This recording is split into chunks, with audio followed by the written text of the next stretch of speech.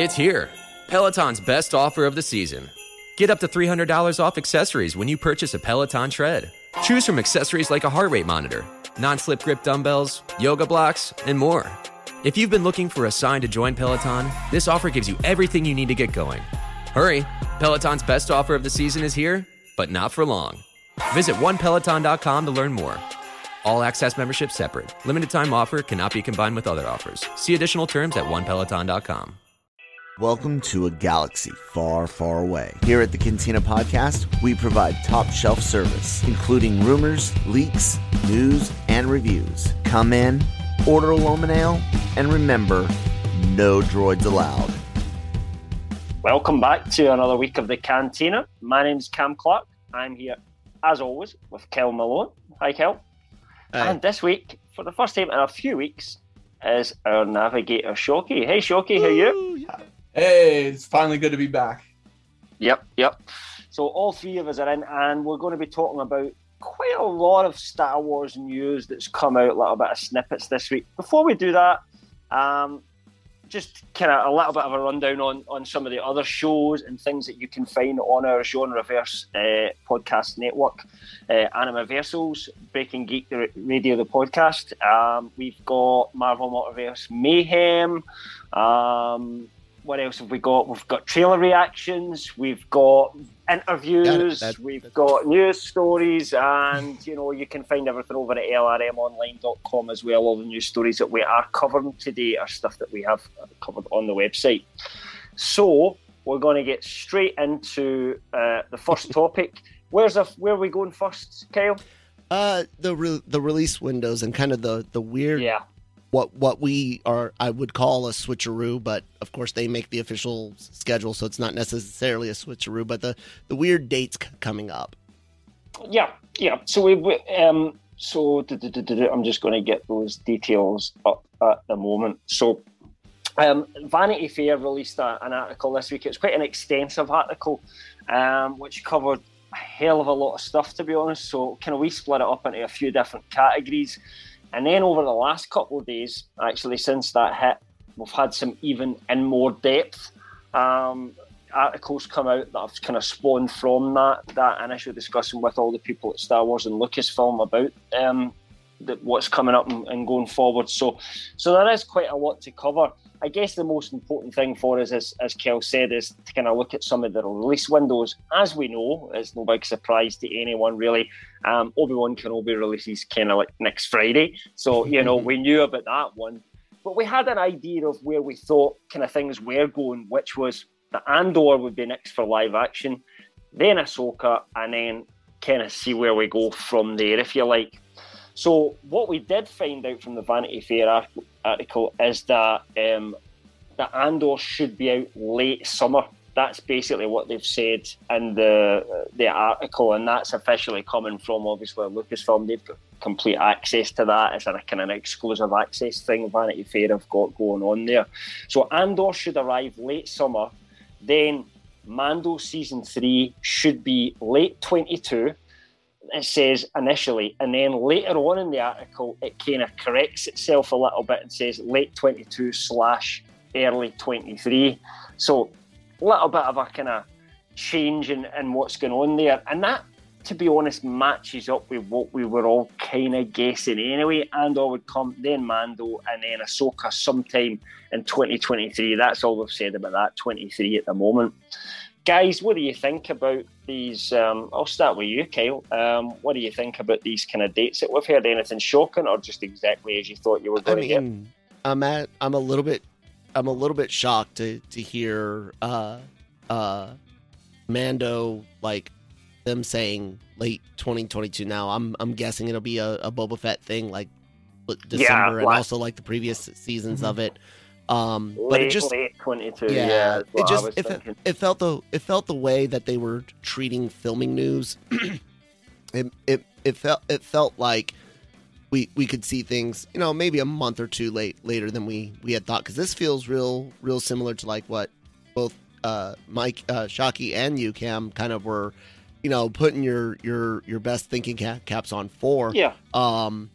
So it's only surprising that and because of the filming, official filming news. But I would again remind myself and us that we thought they were probably filming multiple things at one time whenever they could, not necessarily main characters or stuff, but like we said, if they had the stage filled with sand for a Kenobi scene, and they were going to need a stage, filled with sand for a Mando scene, especially establishment, load the background up on stagecraft.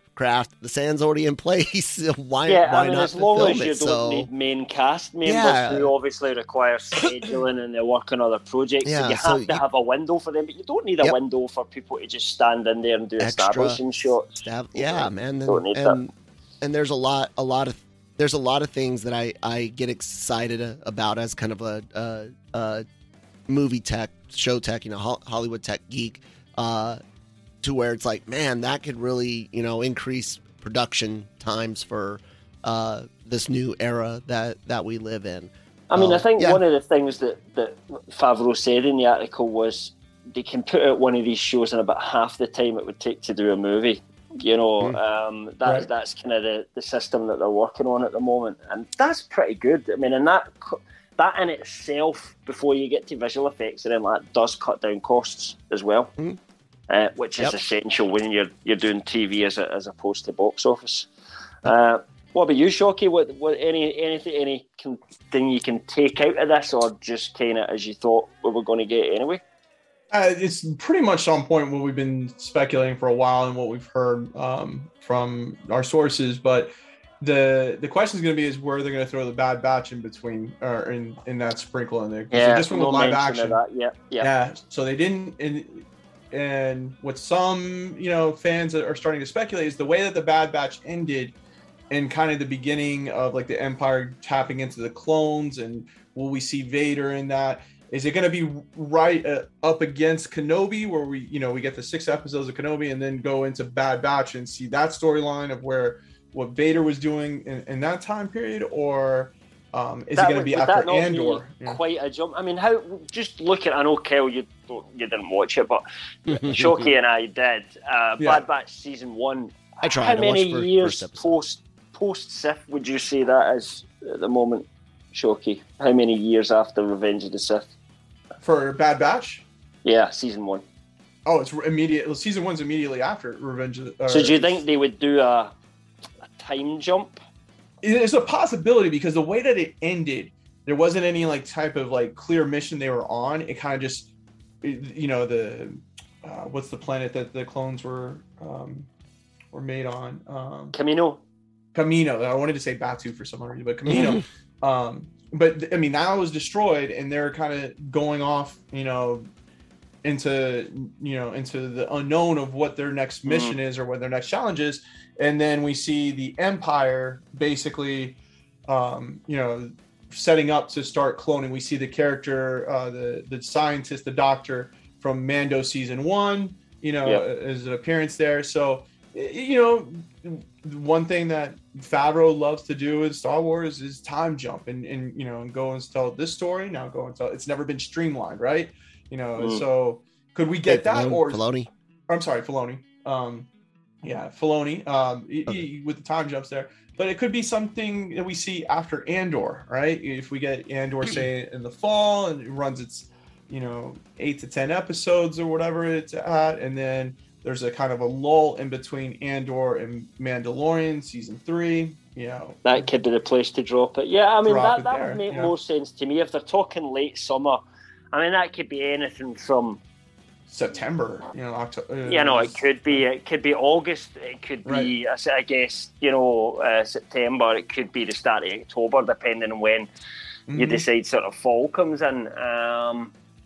So there is going to be a gap between Obi-Wan Kenobi and when we see Andor, and there's probably going to be a slightly larger gap between Andor and Mando season 2. Bear in mind that we don't know for definite. There's no, because there's that conflicting information within the article itself. It could be that Mando ends up getting pushed to kind of January next year, or it could hit December 29th, like Book of Boba Fett did last year, just so that they're hitting 2022. It's kind of really hard to say on that at the moment, but that's kind of where we're thinking roughly. Winter time, basically, Christmassy kind of New Year time, is when we should be watching kind of Mando season 3. So, I mean, if I was in charge of it, I'd probably drop it between Andor and Mando season 3, but they maybe have various other reasons, and as you said, there could be some connections there we don't know about. And go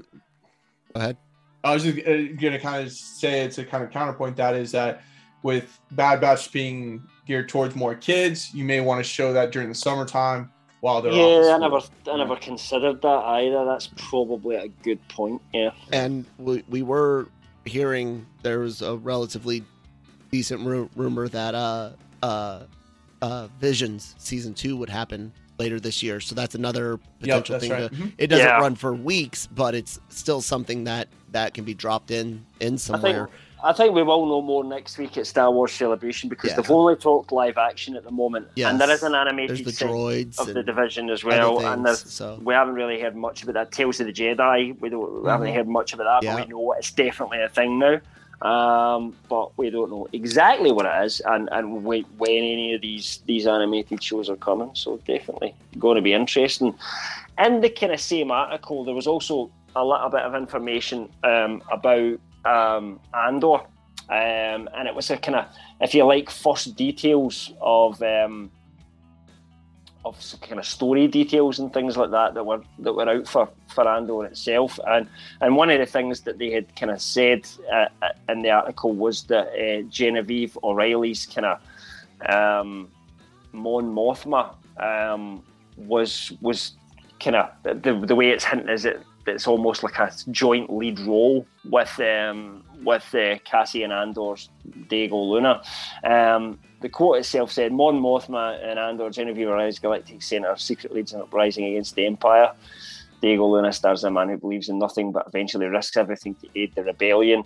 Andor premieres late summer 22, etc., etc., etc. on there as well.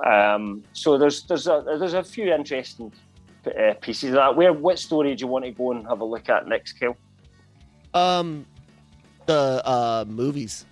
Since we're talking about future schedules and future stuff, plans and everything movies, like that.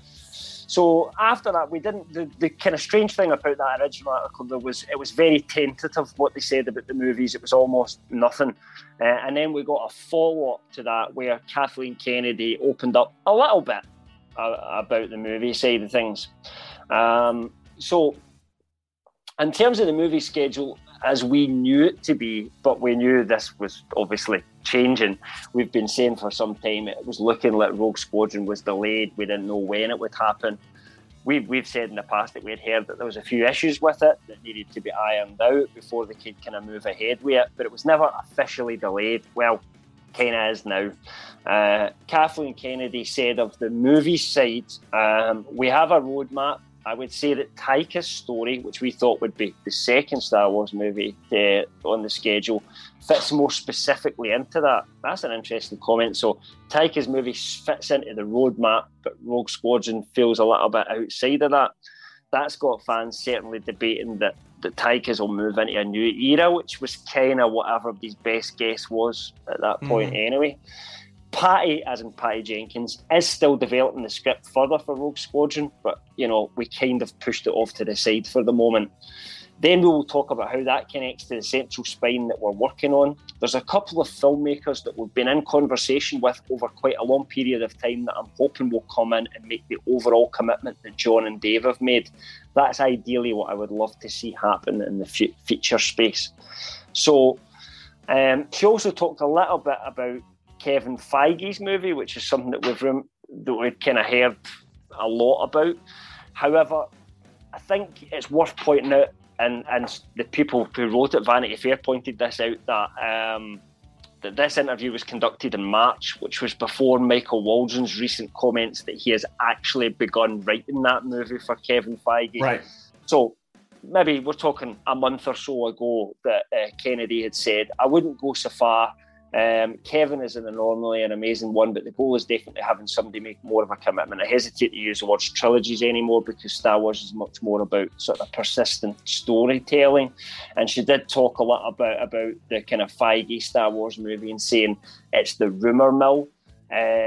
I think everyone knows Kevin's a huge Star Wars fan. He's clearly been inspired by Star Wars in the way which he's handled Marvel. I know he's got a lot on his plate right now, but I'd love to see at some point what movie he might come up with. But right now, no, there isn't anything specifically on the horizon. But of course, Michael Walden's recently said, yeah, I've started writing that movie. And we know that that's the movie for Kevin Feige. But I mean, just thinking out loud from what we've heard about so far, there is a little bit about Rian Johnson, but I'll come back to that, all right, because it's a little bit of a different issue. So in terms of the movies that we have out there at the moment, we have Taika Waititi's movie, we have Rogue Squadron, which seems to have been pushed off to the side at the moment, and the script's being developed further. So I don't think there's much we can say about that until we hear more. And then we have Kevin Feige's movie. We don't know anything about these other filmmakers that she is talking to, trying to kind of, but that could be potentially many more years down the line before those kind of projects get up and running. So really, we've only got 2 potential Star Wars movies on the horizon over the next few years. Is that what you guys are taking from that? Much. Shockey, what do you think about this and the stuff you had heard about Rogue Squadron's behind the scenes stuff, man? Well, the fact that it took the back burner. Yeah, so I don't know if you guys remember way back when, I think it was 2019. I got wind, and we wrote an article on it too, that there wasn't going to be don't expect a Star Wars movie for a while. Like, and everybody's kind of like, oh, the Rise of Skywalker just, ended and stuff. And when I said it, I was like, no, like when I mean a while, I mean like a good solid minute. Yeah, exactly. Everybody was thinking like 2021. And then of course, the pandemic hit and stuff. Right. But there was never anything in play here for movies right off the bat.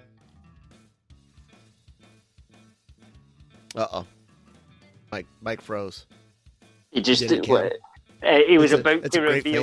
He was about to. Oh, okay. He was about to reveal secret information, and the CIA. You didn't get it? Oh, the DIA. Can't say it again. Disney. Well, DIA actually exists. But anyways, go ahead. Disney Plus Day. When Kathleen Kennedy mentioned that those were all in development, that was like fairly new. Like the Patty Jenkins, Taika Waititi, like that was pretty much within like a couple months, because I think what you get from the article too is that Lucasfilm and Kathleen Kennedy learned that the theatrical side of Star Wars we were burned out from it and going into more television. And if you go back and read it and you read some other stories about George Lucas, that's what Lucas's was vision for Star Wars for a long time. Oh, both of you guys are up. Ooh, we're having some internet issues.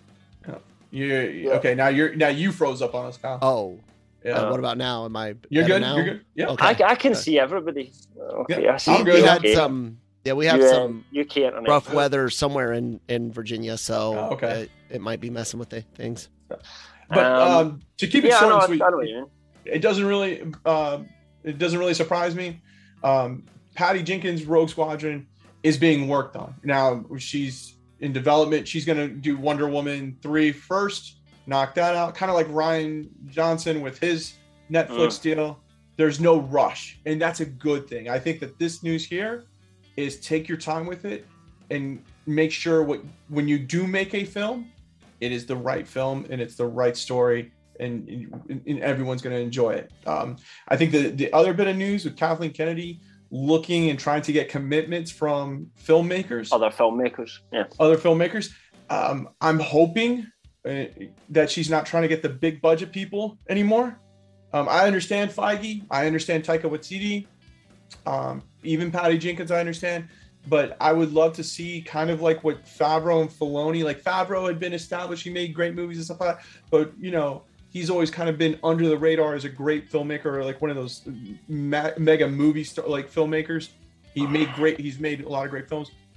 Dave Filoni is always, been loyal to Lucasfilm. So I would love to see something like that where they pair somebody from Lucasfilm up with someone who's a up-and-comer filmmaker or a filmmaker who is, proven himself on, on a couple screens, but dedicated to make the right Star Wars film. Do you know there's a team I've wanted to put together for a Star Wars project, movie preferably, whether it's a Disney Plus one or a theatrical one, because I still think we'll get a Disney Plus one day.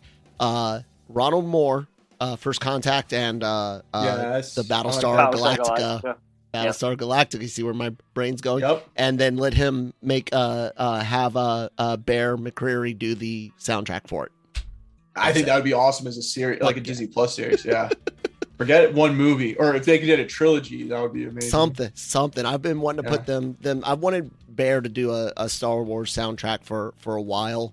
His stuff with Battlestar was great. His stuff, even on Christine likes the show. I don't care for the show specifically, but the music's good.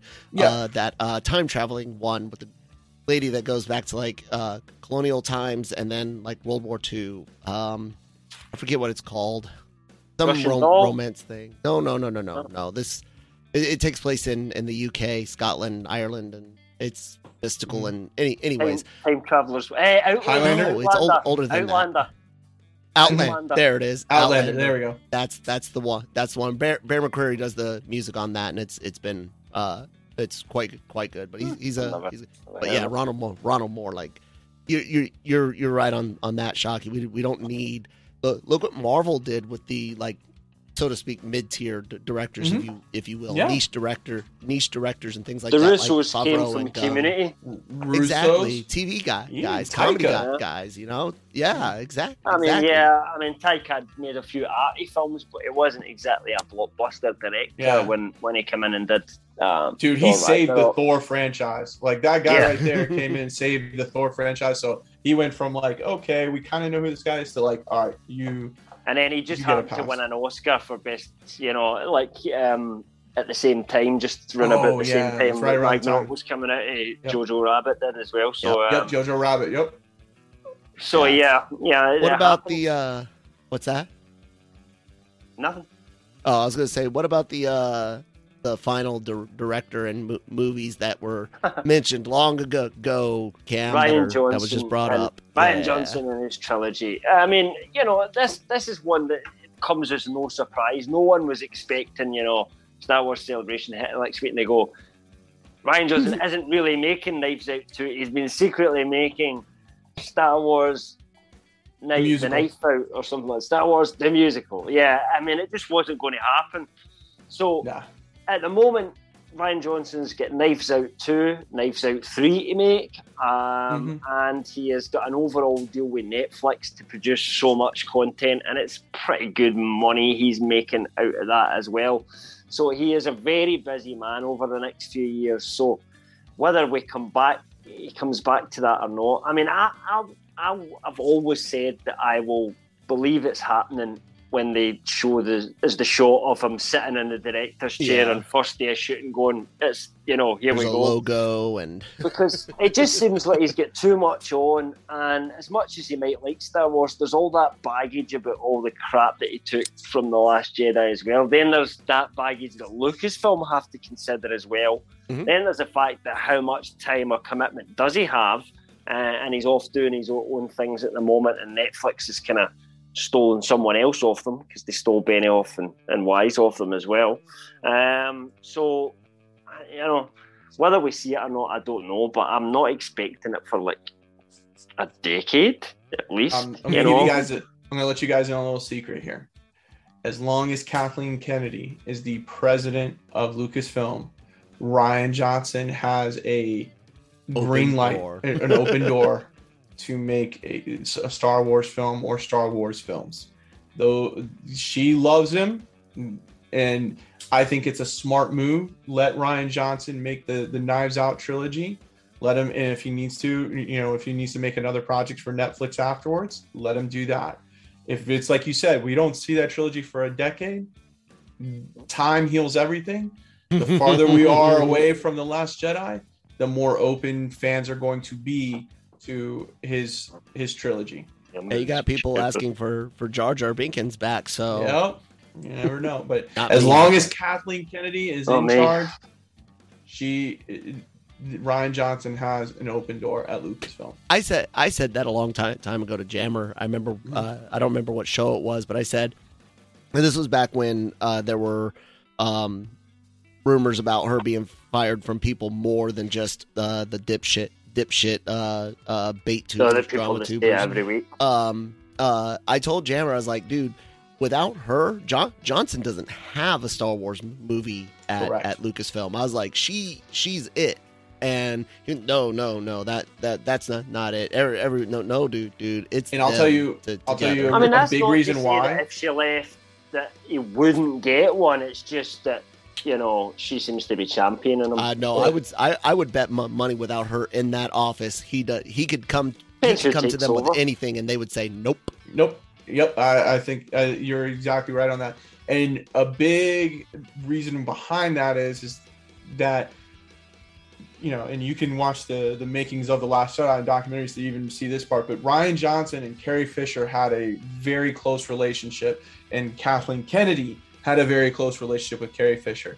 And so while they were making The Last Jedi, Carrie Fisher basically, as much as people dog Rian Johnson on that, if Carrie Fisher was still alive, she would own up to it and say, I made a lot of those changes to the script and everything. And even though it's majority Rian Johnson's script, they went, during filming and went through and would rewrite script lines and stuff and everything. And the way he treated Carrie Fisher and stuff, that meant the world to Kathleen Kennedy. Kathleen Kennedy thinks Rian Johnson is the greatest thing. And so. And here's the thing. I said this in one of the comments on a man, I don't remember if it was YouTube or one of the articles, but somebody. Maybe it was Facebook. Anyway, somebody was complaining about Kennedy, and they were saying she was on the chopping block. I was like, dude, she's never legitimately been on the chopping block. And I said, this is why she's one of the most, if not the most powerful producer in Hollywood. Mm-hmm. She could be a big time exec, but she doesn't want to be.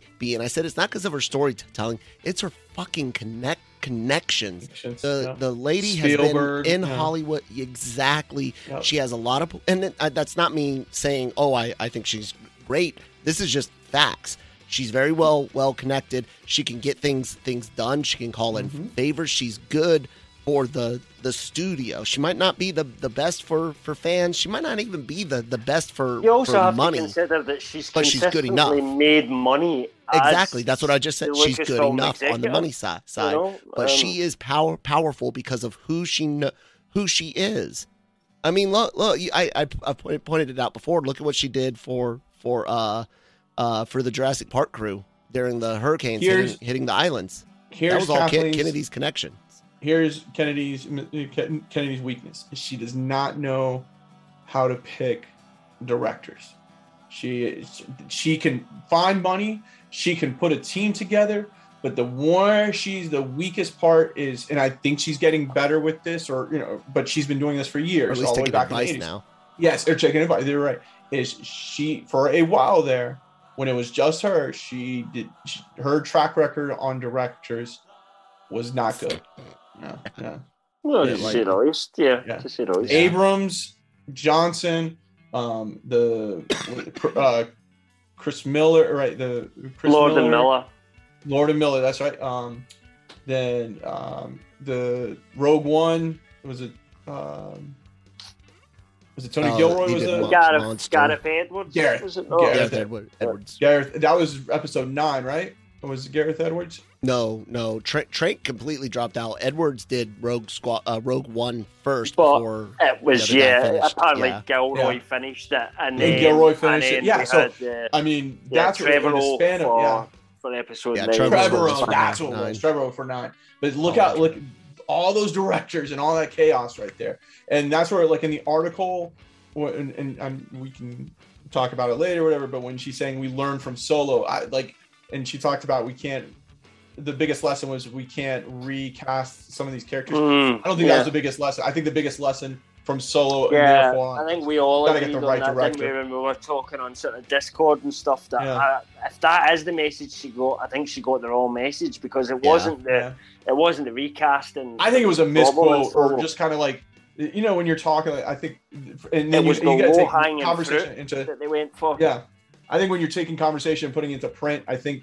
they took that snippet right there and put it in, because I don't see that as her admitting. I don't. Maybe she is, but especially with the Lando show coming out, and you had Donald Glover himself saying that he's still working on it. Yeah, to saying that the recasting was the biggest issue that you learn from. Use your writing and directing crap. No, yeah, because I mean, shoot, for the longest, how long was it that fans wanted what's the actor who played Bucky Barnes? Sebastian Stan. Stan. If you had gotten Sebastian Stan to play a young Luke Skywalker and Mando and stuff like that, the fans would have freaked out. You know, If he was good.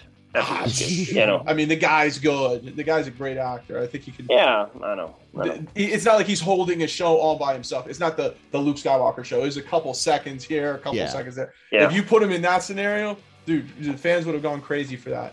Well, I think the main thing is we should get a bit more concrete information. Well, you'll get it when you're at Celebration next week, Shockey, because everyone will get it. It's live streamed. You know, this was March, obviously, that Kennedy was talking, and she said we'll probably get a bit more specific in a couple of months, March, April, May. You know, Star Wars Celebration. So, you know, I'm expecting we'll maybe hear a little bit more next week, possibly. I think we find out Bad Batch, but we're going to find out at least 2 to 3 video games that are in production. Titles and dates, you know, all these panels with all the shows coming up and stuff. So let's take a little word from our sponsors, and then we'll move on with some of the other things that come out of the Vanity Fair articles. All right. Grow Generation, where the pros go to grow. Grow Generation is your one-stop shop for hydroponic grow supplies, product systems, and more. Grow Generation serves customers across the nation and carries a wide inventory of renowned cultivation brands. Go to www.growgeneration.com, where the pros go to grow. You and I will carry on with the Andor and Acolyte stuff if necessary, ladies and gentlemen. Thanks. We're just doing some business during the ad break. Cam, Grammar Rodeo's a little bit different than what we expected, man. What's up with that?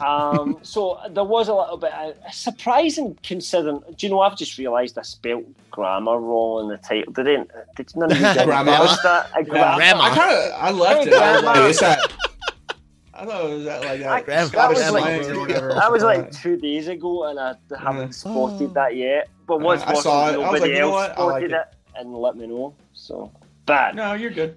It's kind of my job to notice these things, but anyway, did a good job, Cam. I'm just a podcaster, editor in name only. I'll fix that later, guys. But yeah, you know that we've been hearing about this show for quite some time, and it was just a code name, Grammar Rodeo. I was kind of surprised in the Vanity Fair coverage that they mentioned this and said, like, all it's got is this code name at the moment. That's kind of unusual behaviour. And I kind of wonder if it's so that they can kind of set the expectations, because maybe we were getting some of that information wrong, and you know we're kind of involved in that as well. So just to break it down, what we had heard, and I know Jordan Mason of Cinelink heard exactly the same information as us from a completely different source, was there was a show getting made. It was codenamed Grammar Rodeo, which we got right. I think we were first to say Grammar Rodeo, and it would have a young cast, and then we saw some casting calls that came after that. A few people said, oh, they just went by the casting calls, but the casting calls actually came after that. But the other thing we had heard about it, both of us from completely different separate sources, was that it was going to be based in the High Republic, and we've talked about that many times in the Cantina. But actually, the Vanity Fair article gives us a bit more information on it, and it makes it clear that actually this is not a High Republic show, but something that is going to be set post Return of the Jedi, which is basically the Mandoverse era, if you like. So here's the exact quote of what it said in the Vanity Fair article. Another new series in the horizon doesn't even have a title, just a code name, Grammar Rodeo, a reference to an episode of The Simpsons which Barney's schoolmates steal a car and run away for a week, etc., etc. The show takes place post Return of the Jedi reconstruction that follows the fall of the Empire. The same as The Mandalorian, but its plot remains a secret. It's created and executive produced by director John Watts and writer Chris Ford, who made Spider-Man Homecoming for Marvel. Casting notice is called for 4 children, around 11 to 12 years old, and inside Lucasfilm, the show is being described as a galactic version of a classic Amblin coming-of-age adventure films of the 80s. So that kind of backs up almost everything that we knew about it, even the rumour that, because remember, it wasn't from us, but we covered a rumour from someone else, can't remember now, you got it right, whoever that was, that John Watts was involved. But they had thought he was in talks to direct it, but actually he's involved in the creation of this show from the ground up, it seems, along with his writing partner, Chris Ford. So it doesn't necessarily say he will or won't direct it, but he's certainly executive producing this show anyway. I want to ask you what you think about this, but it's also strange that we get all the rest of the information right and then get the setting wrong. So I don't know where that one's came from 2 completely different sources. I was quite surprised at that. Shoki, what do you think about all this so far? Well, I'm going to tell you, like, in the past, say 3 to 4 months, like, some of the information I've gotten now, I'm starting to second guess. I was so confident in. And it's, I think Kyle is kind of dubbed it the counterintelligence ops. I think there's been a lot of leaks with Kenobi. A lot of turning over with us, and that I think now it's kind of marketing, or whoever's in charge of it is now, trying to get some of these scoopers, including myself, off the beaten path, and getting things wrong and feeding us information. So I mean, the High Republic show, there's a lot of people still say there's one in development, so maybe it's just there's a lot of excited people for it, like about 50,000. Yeah. But I wasn't too excited about it, but some people were. So go back to when, this is another way. I remember this was a while ago, but when Mando season 1 came out, I had gotten wind, it was another story we wrote that there were like 4 shows in development that were going to all tie in together. And it was Ahsoka, Boba Fett, the Ezra Thrawn show, and then there was another one that it was just kind of laying underneath, under the radar. Like there was no information, no. I always thought that became, because then later on we had the Gino Carano story that became Rangers of the New Republic, which is dead. That's what I agree, and that's what I thought too. But when you're starting to second guess it. Yeah, like the Rangers of the New Republic was more as a reaction to the popularity of Cara Dune's character and Gina Carano, and kind of what Dave Filoni and Jon Favreau could build off of Mando season 1, where the Ahsoka, Ezra, Boba Fett, those were already in play. Like that was kind of like, if this goes right, then we can do these stories. And the 4th one was this just hidden project that was just mentioned to me, and it was like, there's, we didn't have any details at the around the same time. Boba Fett's going to be around the same time. Ahsoka's going to be, the same timeline and stuff. So with this one now saying it's post Return of the Jedi, it might have been that. I can't tell you 100% if that was the case, but it seems like. Do you know what the? Sorry, when you go. It just seems like this is one has been worked on for a while. Like this is something that not just all of a sudden, hey, we're going to put this together. It's something that they've been working on for quite some time. And like the description of it, the kind of the 1980s coming of age, like to come up with that idea, and that's you got to think about it for a while. So you know what the fans are guessing this is, and then they're going to because it's got a young cast, so they think it's going to be something to do with Luke's Jedi Academy and set in the same sort of time period, and we're going to get Luke and Stranger Things meets the Jedi. It's possible. I'm not saying it's not going to happen, but I just don't want people to kind of get like, there's no there's no clues that is what it is, and I don't want people to kind of get their hopes up that that's what this will be when we really just don't know anything at the moment, because you could definitely, when you're talking about the Force, a supernatural force, it could be the Ben Solo show. It could be that. Are you serious? If it takes post Return of the Jedi, I would assume that would be focused on the Academy as well. Yeah, I mean, that's you have Luke, you have the Jedi Academy, you're in that same time frame leading up to the First Order and stuff like that. It could be like four friends, and then all of a sudden Ben Solo comes in, and it could be the Knights of Ren. Who knows? Like that would be a story. Well, honestly, for me, I'm just thinking all bets are off at the moment. I've genuinely no idea what this is. I'm with you guys. I'm not too. kind of going to guess anymore, about it, because I kind of thought I had an idea of where this was coming with all the information that we had, and we talked to Jordan about his information behind the scene, and I kind of thought I had an idea of where it's coming, and now that's kind of all been thrown out the window a little bit. So you kind of just makes you doubt everything. Doesn't it? And it's a case of just wait and see what we find out, if anything, sort of celebration, I guess. Yeah.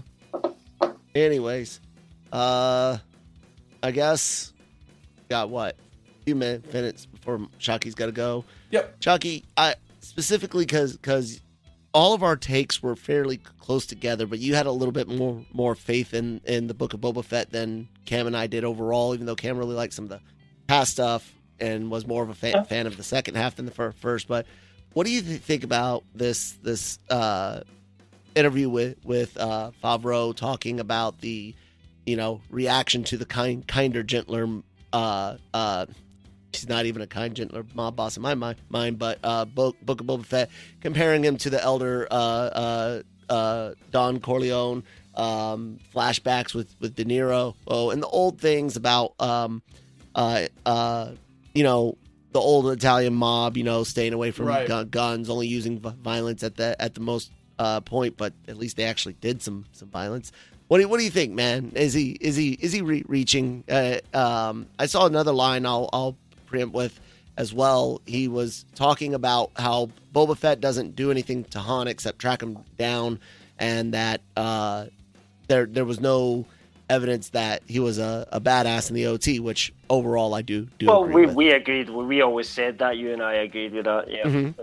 The only thing that kind of gives him a bit of an edge is the fact Vader has to tell him, don't disintegrate anybody. But what do you think about Boba Fett from Favreau's point of view? Yeah, I kind of see what Favreau's getting at, because if we look at Mandalorian, when we're introduced to him, he's this badass, and then we learn to love him because he has a softer side to him. He's supposed to be this hardcore, Mandalorian, this is the way style, and he ends up,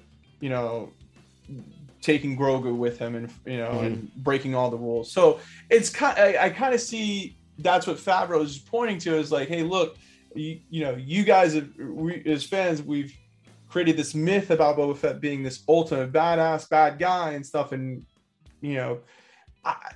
I understand in a sense what he's trying to talk about the parallels between him and Don Corleone. But I don't think that Boba was ever Don Corleone in this. Like, this was not the mob.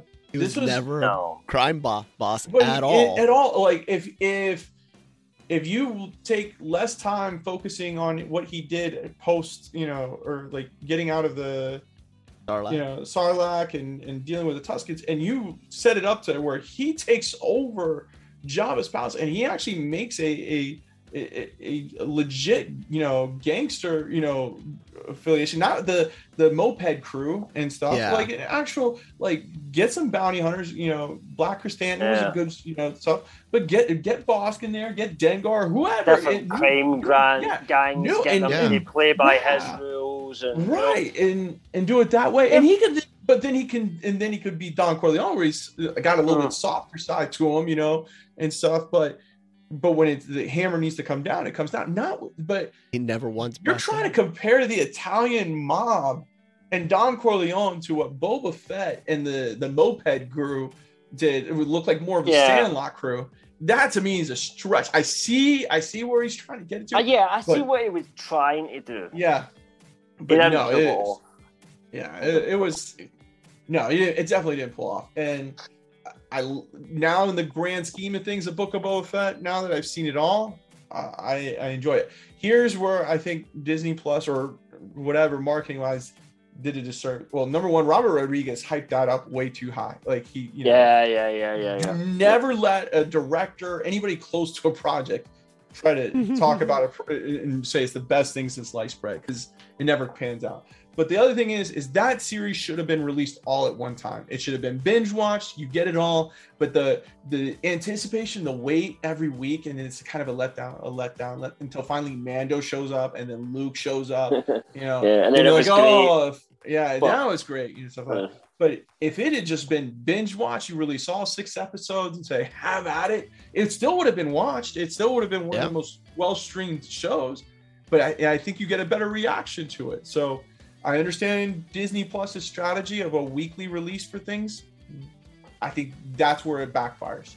Where Netflix, they could do that with like Stranger Things. I think you could do a weekly release of Stranger Things and it would be still a hit. But there's some things you have to just dump it all at one time. You know? Maybe one day when they've literally got enough stuff in pocket, like in the can, that they can actually have more flexible schedules. But right now they're trying to fill in gaps. Cam, what do you think, man? Do you buy it? A big Godfather fan, right? So I talked a little bit about in the article covering it about the relationship between Vito, what's different between him and Michael and everything like that. And it's a really complex movie, The Godfather. You know, it's an analysis of mafia life, but also the change of that life, the modernisation of it from something that maybe could be deemed slightly more chivalric. You know, it was about the poor people sticking up for themselves because no one else would. And that's where Vito comes from. Michael comes from a privileged background as a completely, and loses his family as a result of it. There's consequences. That's what The Godfather does. It's a proper drama that gives you consequences. And well, to begin with, you and I said this is what they should be aiming at. That's the kind of, we said Sopranos though. Yeah. Whereas, Tony Soprano's a bad guy, but you can enjoy watching a show with him as the main protagonist. And that's kind of weird, rather than thinking, even more highbrow and going Vito Corleone. But so I get where he's coming from, but he take it easy, Mike. Cheers, Mike. Thanks for coming on. And what was I saying? Yeah, I think it's just you aim for the stars, but they didn't get anywhere near it. If that's what they were kind of going for, you have to really sell that. They had to give. The drama had to be in seeing Boba become that character and feel the decisions that he has to make, and also have consequences to those decisions that are made as well, I think, which we just didn't really get within the Book of Boba Fett. I mean, what I said in my article was that I think it's possible that if they ever did a season 2, they could push it in that direction, but I'm not convinced we ever will get a season 2 of the Book of Boba Fett. And if we do, I certainly don't want it to be the same as season 1 with the Vesper crew and all that sort of stuff, because the action and everything just wasn't good. It looked cheap. That's the thing. Book of Boba Fett looked cheap. I don't know whether that's Robert Rodriguez's, because that's kind of his style, but it kind of made me think of We Will Be, what's it called? We Will Be Heroes. Is that what it was called? I can't remember what the bloody name of that film. We Can Be Heroes. The film that with the kids that Robert Rodriguez. It's a kids film, but to me, like the Spy Kids. Yeah, it looks cheap even for a kids film, and I kind of they're made in his backyard studio. So but I was reminded of that a little bit in Book of Boba Fett, and I don't think we need to be reminded of that kind of film within the Star Wars universe for me.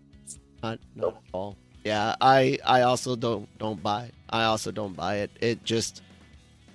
He never, if he would have done something criminal, but instead he's like the independent third party brought in to try to calm things down between the two with talk only, not not any power. You know, the arbiter or. I mean, yeah. Whatever. I mean, I know what you mean. You I mean, know if what we I'm had saying? But he didn't Boba even do have to that arrange well. for Fennec to go and assassinate someone to facilitate, because someone needed to die, in order to it has to happen work. eventually. I mean, they even said some of the. It might not like it, but he sends her out to do a job because that's what a crime boss does. That would have worked for me.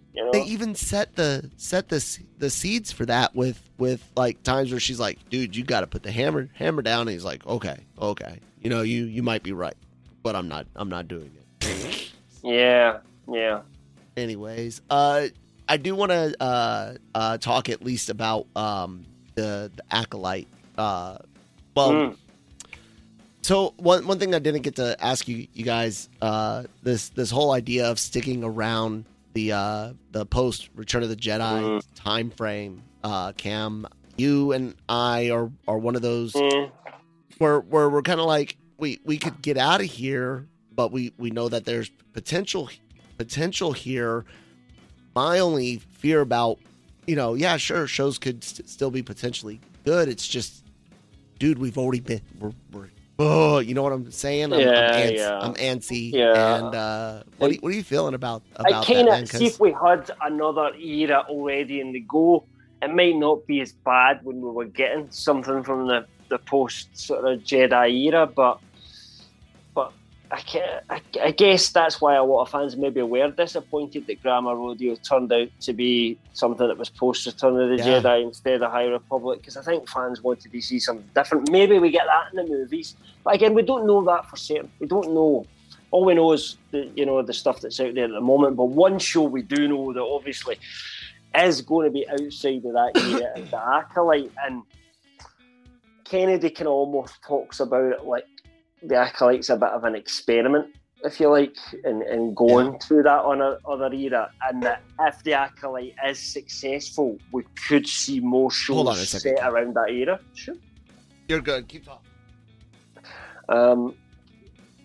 So I guess fingers crossed, we would always want every Star Wars show to be a success anyway, but I kind of feel that there's a lot riding on this Leslie Headland show because of that, because I don't want it to fail, because I do want to see them branch out, and if it fails it might mean that we're stuck in that post Jedi era forever, if that makes sense. I got the quotes up about some of the setting and I mean most of this we kind of knew, but there's a few interesting snippets in there. Obviously 100 years before Phantom Menace, we knew that already. So it's not really connected to that original trilogy. But, and this is something you said before as well, what interested Leslie Headland was, why is the Republic like it is at the point we see things in the Phantom Menace? It's pretty corrupt. The dark side's growing. The Jedi are kind of almost being used as a police force. So how did this advanced society get like that? How did the Sith get into such a position of power? Which Palpatine absolutely is in a position of power and pulling strings at the point we meet them in the Phantom Menace. So what created that? And that is an interesting topic to look at if you go back far enough to kind of see where that come from. How do we go from the High Republic when the Sith were very quiet and just hiding out, and the Jedi were seemingly so unneeded that they weren't really doing much around the galaxy.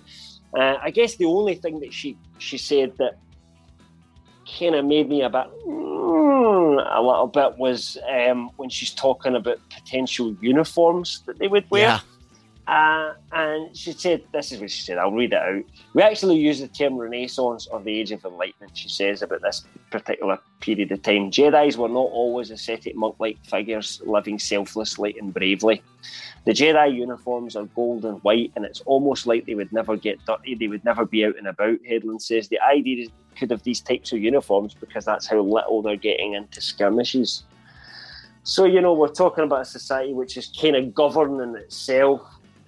I mean, what would your thoughts be in a Jedi order at that period of time? It would be meeting more that they're more monk-like and they're more like studying the Force and just getting, like hippies than the High Republic books and stuff are set 200 years prior, and every single piece of artwork, every piece of artwork has the Jedi in what we think of as Jedi being in clothing style. Yeah. This is the tail end. So what I'm guessing is, and this is just more evidence of how much Disney and Lucasfilm play with the canon and picking very, very small places to play. This is the Pax Galactica. This is the Pax Republica of Star Wars. This is the key point. This is after defeating this High Republic threat. Yeah. They enter their peak, right? And because it always takes a really long time to climb up, and of course the peak is only this short period of time. 50, 60 years before we start getting real, closer to Phantom Menace and then something and corruption, happens, right? Which so we find out about in the I think they can make it work in that mindset. Because they even got some time to play with another dark side threat between this plant creature stuff in the High Republic and in this 100 years prior time frame to where the whole reason they can enter this grand period is the plant people been defeated and the Sith are licking their wounds. So I can see where they can fit it in. I just don't really like it because everything I know is to make toys. Lucas did things just to sell toys, but at least he believed in world creation and reusing things within his universe and stuff. But Leslie Headland's a good writer as well, and I love Russian Doll. Both good, great shows. Well, I think we have to wait and see. They've got a lot of time in this. She brought in a writer's room. It's not as if it's just something she come up with. I mean, the concept comes from her, but she brought in a lot of people to make sure this was all kind of landing. Which we've talked about before, even people that hadn't really seen Star Wars before, because she wanted to kind of see how this would work as just a story, irrespective of whether it was Star Wars or not, which we'll find out whether that was a good idea or not. I kind of want it to work because it feels like the dark side is going to be very relevant to this, and that we might be exploring some sides of the Star Wars universe that we haven't before. So I'm kind of really excited for it in terms of, I hope it's good, but we'll just have to wait and see, because if it is and we get more round about that period and really see the galaxy turn to shit basically, and the Jedi become to the point where they're overworked, which is kind of where we are when we get into the prequels, that would be, it would definitely, there's what's the word I'm looking for? There's grass there to mow, if that makes sense. There's grass there to graze on in that period for sure, but we're just going to have to wait and see how it all pans out once we see the finished article, I guess. That's all. All we can do is just wait. And I guess we'll go ahead and wrap it up there. You had already mentioned a bit about the Andor stuff anyways. Mothma being a bigger player, and I'm fairly certain Bale will be a bigger player. The only other part of that was mentioned, which we've talked about before, so we kind of guessed this anyway, is that it would be about Andor seeing the Empire in a bad way and therefore pushing himself towards the rebellion, and we kind of got that confirmed from some comments from Tony Gilroy. That's roughly speaking where we set things off in Andor. So, again, not too many spoiler details in there, just some basic information about the kind of how the show begins, and then we'll see where we kind of go from there. It's not, at least we know it's not too long wait now. Yeah, right. Oh, anyways, guys, it's been great this week. Thanks so much for joining. Sorry that my camera froze at one point, and then the funny things you had to see with the camera for Mike left, but I don't know how to. I don't know if I could add I could add another slide. That's for. Anyways, I'm getting into business side. Speaking of business, make sure you're checking out our website every day for all of your entertainment news, needs, and opinions. Anime news, trailers, interviews, reviews, all sorts of stuff, as well as the podcast. All available LRMonline.com. The YouTube channel. Hit that red subscribe button right there. Thank you to everyone that has been subscribing. It's been a lot of fun doing the trailer reactions on the YouTube channel. So, if you love the podcasts and you're just listening to this, we got all of these in video format as well as trailer reactions on the YouTube channel. So head over there and leave us some comments on what we could do better and stuff like that. I already said everything's available in audio format wherever you get your podcast from. Google, Spotify, Apple, all sorts of wonderful things. Just apps, use them. Cam, my brain is obviously crashing. Obviously not working. You want been a lot to take talk in about this the site show. Stuff. Yeah, I mean, obviously go to lrmonline.com. All the stories that we've covered today are things that, don't spawn from us, but certainly we cover them and we give our opinions on them as well. So there's a lot of written content. There's interviews are all, most of the interviews are all, there's written versions of them as well that you can find. All of this is on lrmonline.com. And if you think that there's something that we're not covering, why not come and write for us and cover what we're not covering a little bit more detail if that's something that you're a fan of, because there's going to be other people like you out there that are really into that content, and we are absolutely about enabling that if possible. You can find me at LRM_Cam.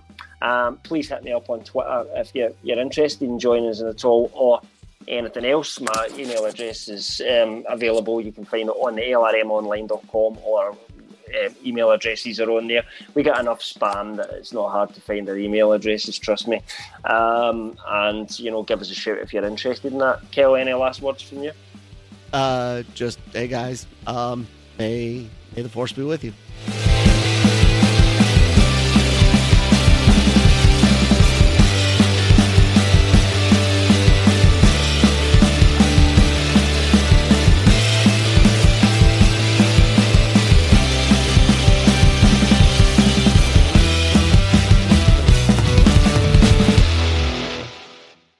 Mary redeemed a $50,000 cash prize playing Chumba Casino online. I was only playing for fun, so winning was a dream come true. Chumba Casino is America's favorite free online social casino. You, too, could have the chance to win life-changing cash prizes.